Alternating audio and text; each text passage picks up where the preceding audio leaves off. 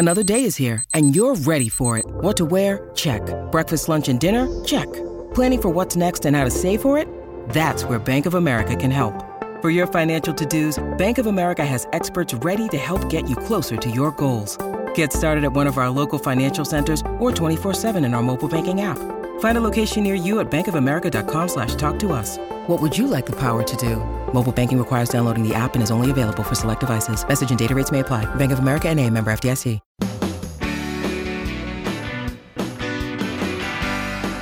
It's great to have you here on the Clark Howard Show, where our mission is to serve you with knowledge that empowers you so you make better financial decisions in your life. Before I begin today's show, I hope that you're one of many people who are now subscribing to one of our free newsletters. They're filled with money-saving advice you can trust. That's just a slogan, right? The real deal with us is we don't have any what's known by the euphemism sponsored content. Unfortunately, like a plague of locusts, sponsored content has invaded all kinds of news sources, websites, newsletters, you name it, where you're reading something that you think is news content, but is actually an ad. That will never happen with us. You can trust that what you see is what we believe in our heads and our hearts. So all you got to do, go to clark.com/newsletter to subscribe. And remember, it's free. And if you end up subscribing, you're like, I don't like this. This isn't useful for me, whatever. We make it just as easy to unsubscribe as to subscribe. No games, no gimmicks with signing up. So depending on where you live in the country, it's getting cold out there. That makes me think of one thing. What's it going to cost us to heat our homes this winter? And I've got some good news that, barring some unexpected event in the world, is really good for your and my wallet. And later, there's a game some of the big auto insurers are playing now following an accident. I need to make sure you know what's going on to protect your wallet in the aftermath of an accident. So last year in my TV work, I did so many stories about doing everything you could to mitigate the enormous increase in the cost of natural gas. You know, we were still dealing with the after effects of Putin's invasion of Ukraine. The cost of winter heating last year, so much of it with people who have direct natural gas lines into their homes or heat with electricity, so much of electricity in the United States now is supplied by natural gas. Price goes up and down, up and down, up and down. I'm looking at a live pricing right now. It moves up and down all within a session. Like I'm looking right now, in just the last little while, the cost of natural gas at wholesale down 3% plus. And then later it might be up 3%. But the trend is our friend, because natural gas is roughly a third the cost this year than it was a year ago. And when you have natural gas supplied to your home, if you're in a regulated state or an unregulated one, ultimately the cost of the natural gas is reflected as a big portion of what you pay to your natural gas provider or service. If you do have a heat pump, so you heat with electricity, with most regulated electricity providers, in most states they're regulated, there's a pass-through of energy costs. And this winter, particularly in states that rely on natural gas for a big portion of how they provide that electricity, you're going to see much lower pass-through costs for the purchase of the natural gas by the various electricity providers. And so this is really good news. It doesn't mean with the cost of natural gas being approximately a third of what it was a year ago, that your bill is going to be a third, because you're paying for so much stuff. You're paying for the pipelines that exist, the delivery of that through the pipeline. You're paying for maintenance. You're paying for the profits of the providers. So there is a big direct savings to you is not going to be 2/3 savings, but it will be nice and substantial. And isn't it nice to have some good news on the price front? And this is clearly good news. Remember, I was talking about how quickly the price moves. So the price was down 3% when I started talking about this. It dropped to 1%. Now it's back to 3%, all in just the last 2 minutes. So it is a volatile fuel. The price moves a lot in the marketplace, but clearly the price is substantially lower than it was. And again, barring who knows what in the world, we're going to have a much better bill to open each month this winter. And Krista is out with family this week, so Nicole is filling in. And Nicole, Hello. It's great to have you here today. Good to be here. So we're going to a different source of energy from David in South Carolina. I was turned on to your show back in 2021, and now I listen every week. Your podcast and Clark.com helped our family tremendously when we were navigating buying our first home. After hearing you mention solar energy on the podcast, I did some research to see if solar panels would be a good option for us. Unfortunately, due to the size and direction of our roof, solar panels don't make sense in our situation. This made me curious about wind energy. Living near the mountains, I imagine that wind energy would make more sense for our home than solar. I looked on Clark.com for a guide to wind turbines and was surprised that I couldn't find one. Searching your website, I find much less on wind energy than I do on solar panels. Why is that? From my limited knowledge, it seems like a lot of Clarkies could benefit from you sharing some resources related to this topic. Are there any websites or services you could point people to who are curious about wind energy? Well, this is a great question. And David, the deal is wind energy is not normally considered to be a distributed source of power. Solar is a distributed source, meaning that if you put solar panels on your roof, or if you have a yard, putting them in the yard, because the last home that I put solar in, we did a solar farm where it was put on stilts on a hillside on our property rather than putting it on the roof, which was a cheaper way to install it and was much more efficient because we could aim it exactly. Solar lends itself very well to being a local power source. Wind does not. Now, that may change in the future. Also, in a lot of places in the country, you're never going to be able to get permitted to put a wind turbine on your property because of the adjacent neighbors if you're in any kind of traditional neighborhood. If you're on a big rural piece of land, yeah, I guess you could. But the way the wind turbine industry works, if you go buy a wind farm, you'll see a very large number of arrays of wind turbines that all are working together and sending power to the grid. So at least with today's technology, I'm not aware of people being able to use wind as a distributed form of energy, meaning local for your own house. From Deb in Utah, in the article titled, "The Number One Bill You Should Always Get by Mail," Clark says he has a Wells Fargo bank account. I am shocked as he trashes the big banks all the time, and I think Wells Fargo is the worst of the worst. Why would Clark have an account with them? So first of all, I don't. I refer to Wells Fargo as a criminal enterprise impersonating a bank, and I've said that for years, but we run a democracy at Clark.com and at my companies, and Craig, one of our writers, has his account at Wells Fargo, and that was a first-person article by Craig. There are dozens of writers that work for us on Clark.com and ClarkDeals.com, and they bring their own personalities, their own opinions, their own experience to the table. So even though Craig has heard me for years trash Wells Fargo, he likes them, he uses them, and so he wrote about them. That's what it's all about. So no, I don't. I don't do business with Wells Fargo. I remember when we switched payroll companies and we had a staff meeting and Krista called out a few people when she was like, we had to turn in our new bank statements, and she said, there are a lot of you that are here with big monster mega banks. And people were in the meeting like. Yeah, truth is, I'm not a fan of the way the 4 giant monster mega banks do business.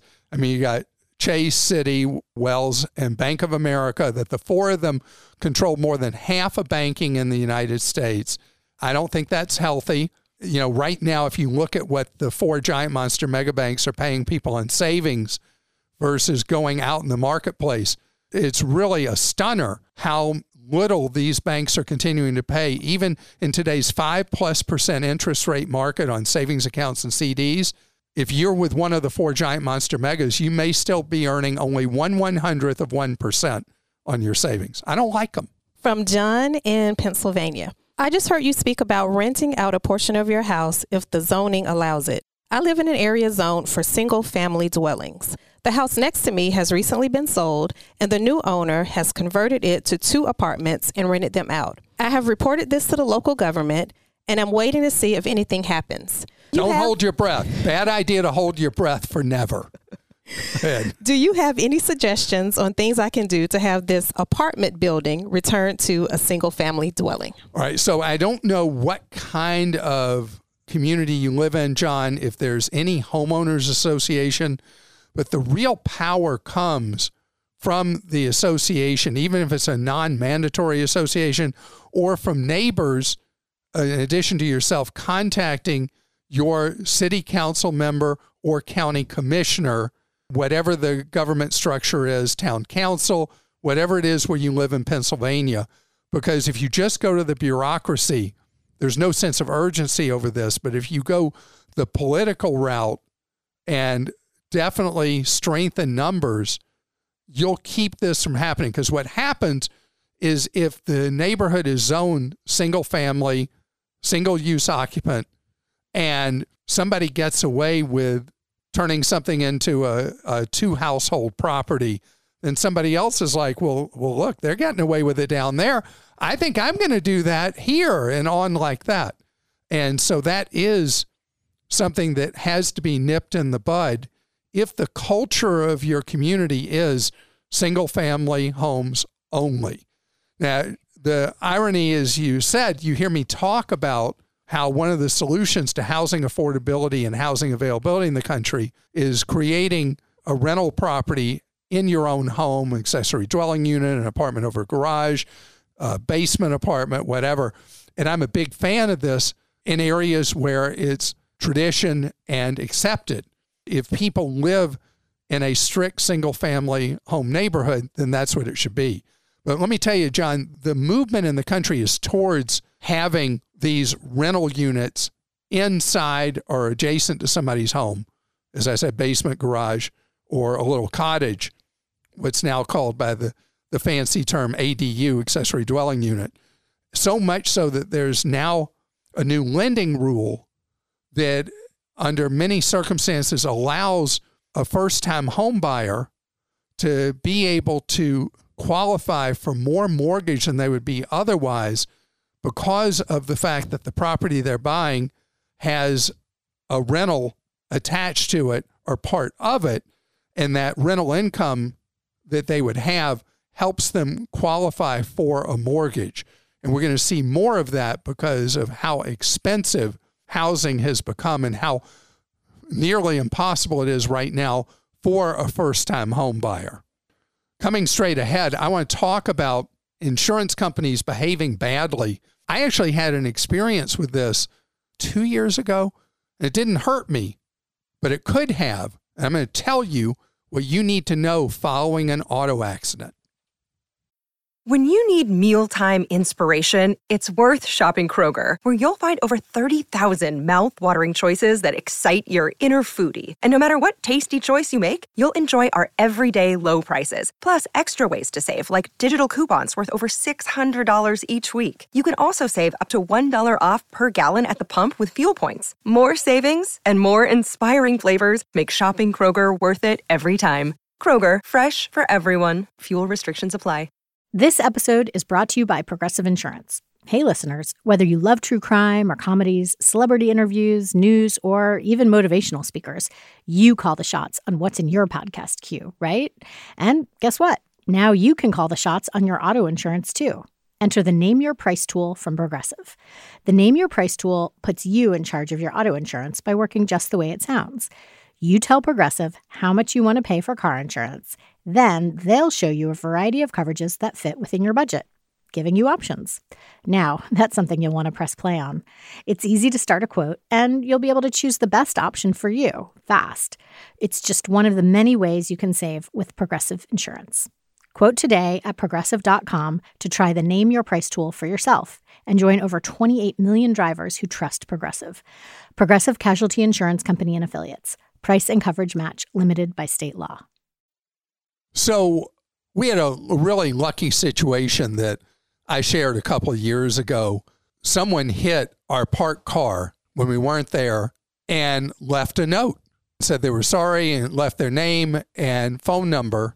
I thought that was just a class act, because you think how often someone will do something wrong and when nobody's looking, they just think, hey, I got away with this, and they drove off. The funny thing is it's a Tesla and it has Sentry mode. It wouldn't have mattered if this person had been honest or not, because we had a perfect video of the accident plus video of the person's license tag. We had it, but they had done the right thing, and they called their insurer and said they'd done this and blah, blah, blah. So all that was great. So I get a call within like 2 days from an adjuster with the insurance company, and the adjuster says, oh, well, we've done an estimate of the damage to your vehicle, and we'd like to send you a check for $1,150. And I'm like, well, thanks, but no thanks. I'm going to take it to a body shop. And we went through this song and dance and found a Tesla-approved body shop that they also do business with. It goes to the body shop, and then the body shop gives its estimate, which was $8,800. So here the insurer was going to give me $1,150. And a lot of times when it's a smaller accident, what do you see when you drive around? People don't repair their car. They just leave the damage, take whatever money they get from the insurer, and they feel like, hey, I just won the lottery. But you didn't, because when the time comes you want to sell off your car, you're suffering the real loss, not what the insurance company gave you. And we were going to fix the car.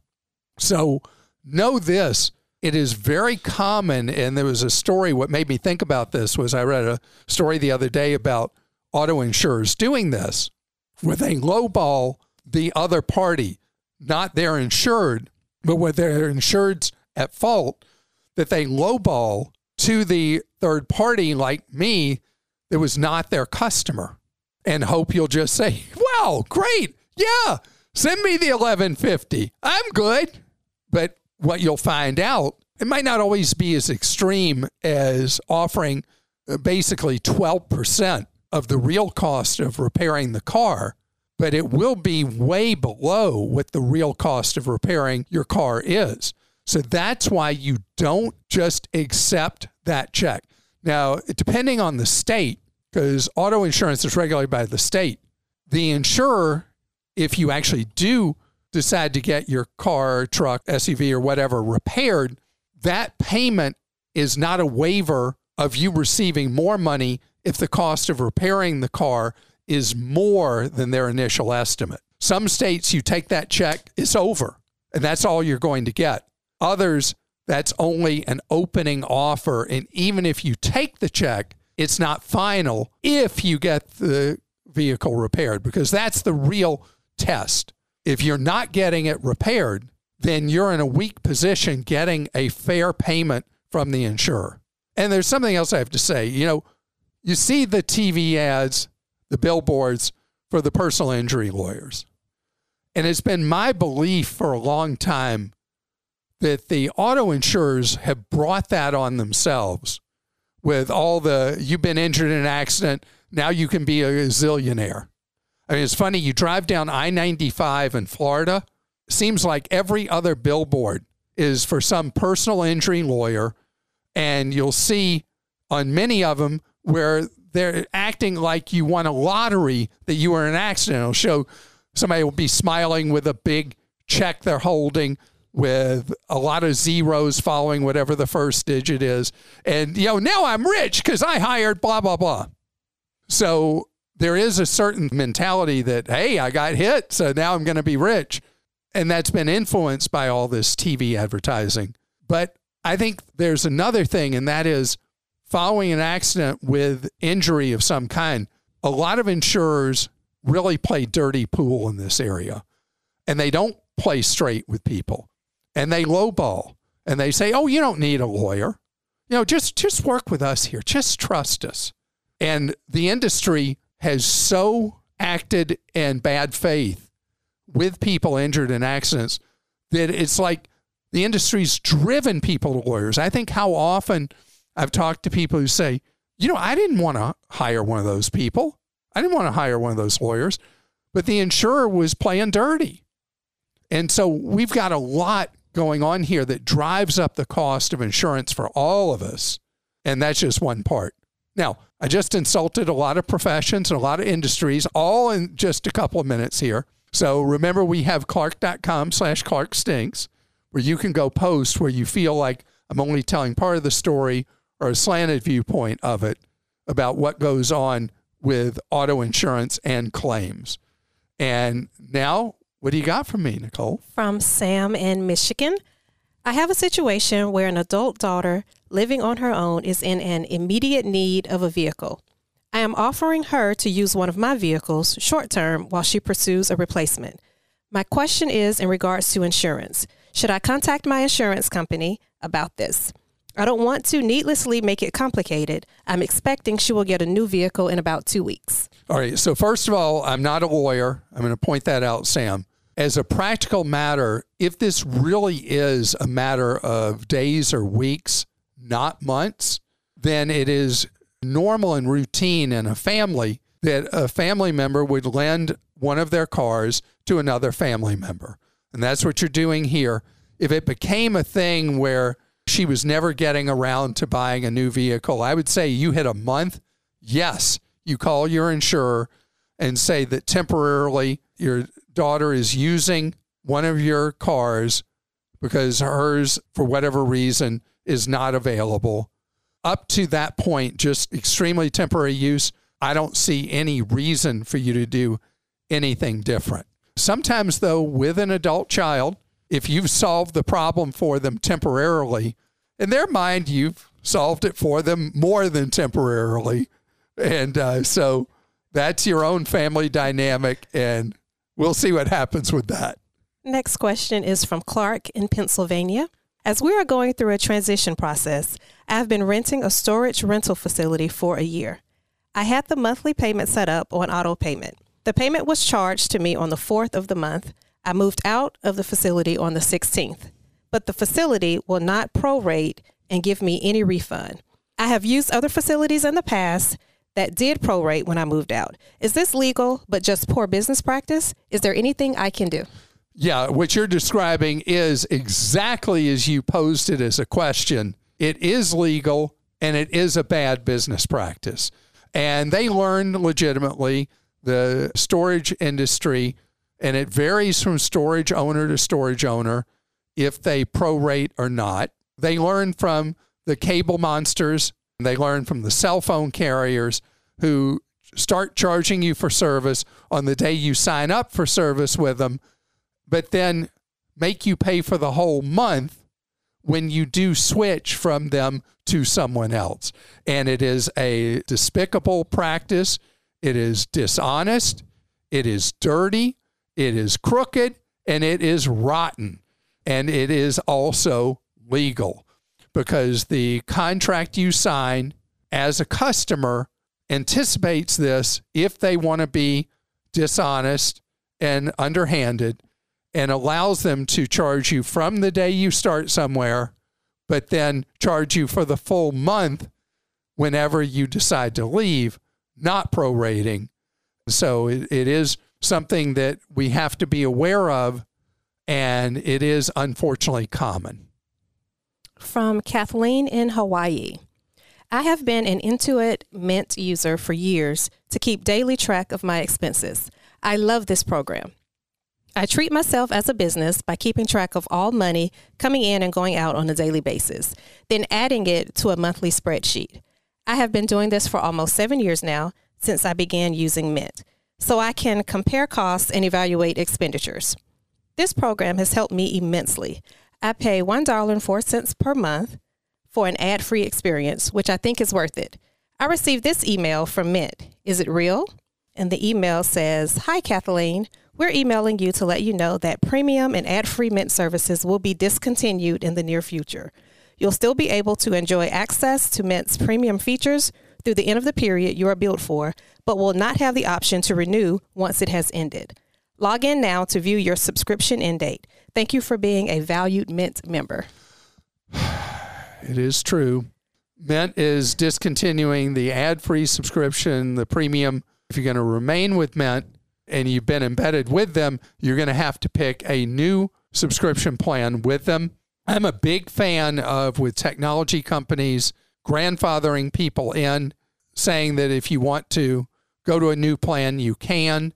But I think it's such a short-sighted decision of companies. There's nothing evil about what Mint's doing here. It's not like what we were talking about with the cell phone carriers and the cable monster and the storage units with the prorate thing.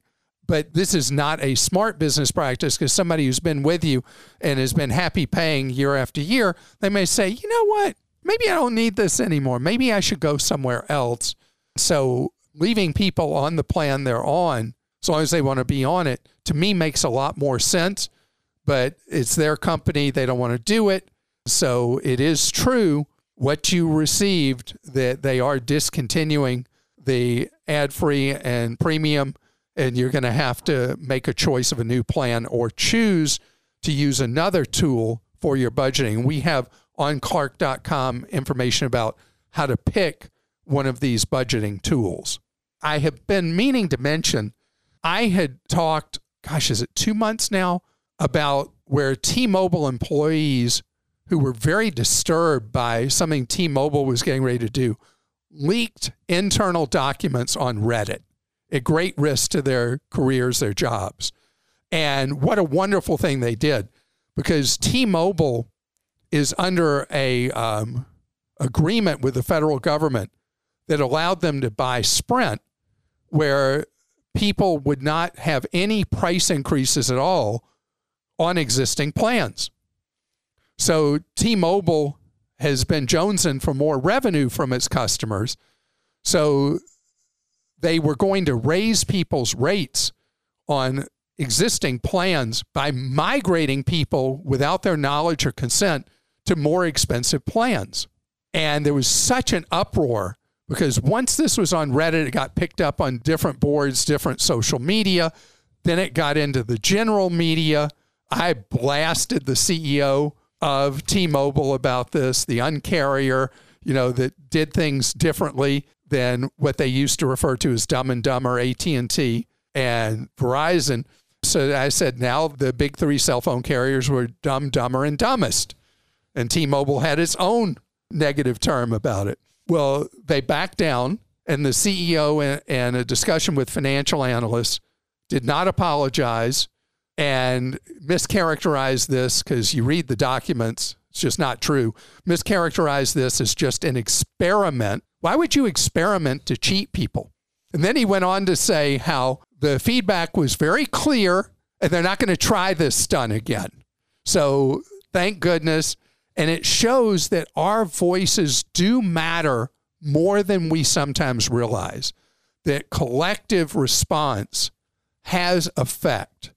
A lot of times in big corporations, there's a problem of groupthink, where they're all talking to each other. They lose their moral compass. They lose the focus on customers. And they think, wow, look how many additional millions we'll make every month if we cheat our customers and just migrate them.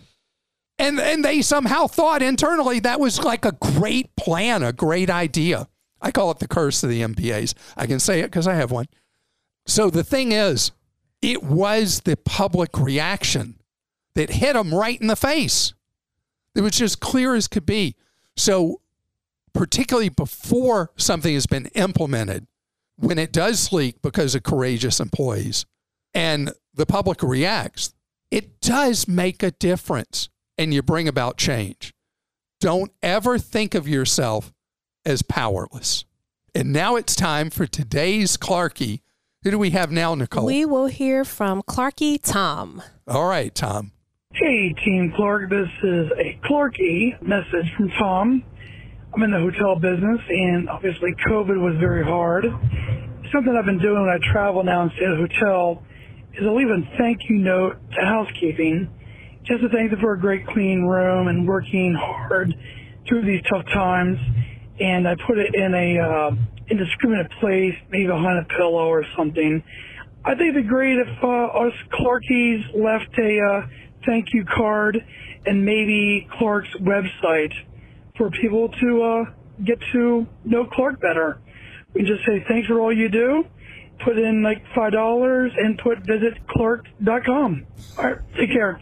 Thank you very much. And I don't leave a note when I come out of the door and I see a housekeeper in the hallway.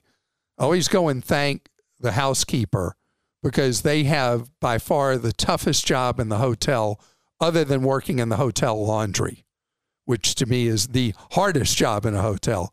But I really appreciate what people do following up after a lot of us are pretty messy and going in there and having to clean up our rooms. And I always leave a tip behind. And if I do see a housekeeper, I do speak to them. And I encourage you to remember there are people who we feel like we have to tip that we're face to face with, and then there are others we ignore. And housekeepers in a hotel are a perfect example of people who are in the hierarchy of a hotel at the low end of the totem pole and are generally not compensated well. And so doing what you said is a great idea. Except I don't know that you need to tell them about Clark.com. That's funny. I appreciate it so much. I hope that you enjoyed today's podcast. Remember what we're about. Save more, spend less, and avoid getting ripped off. Have a great rest of your day.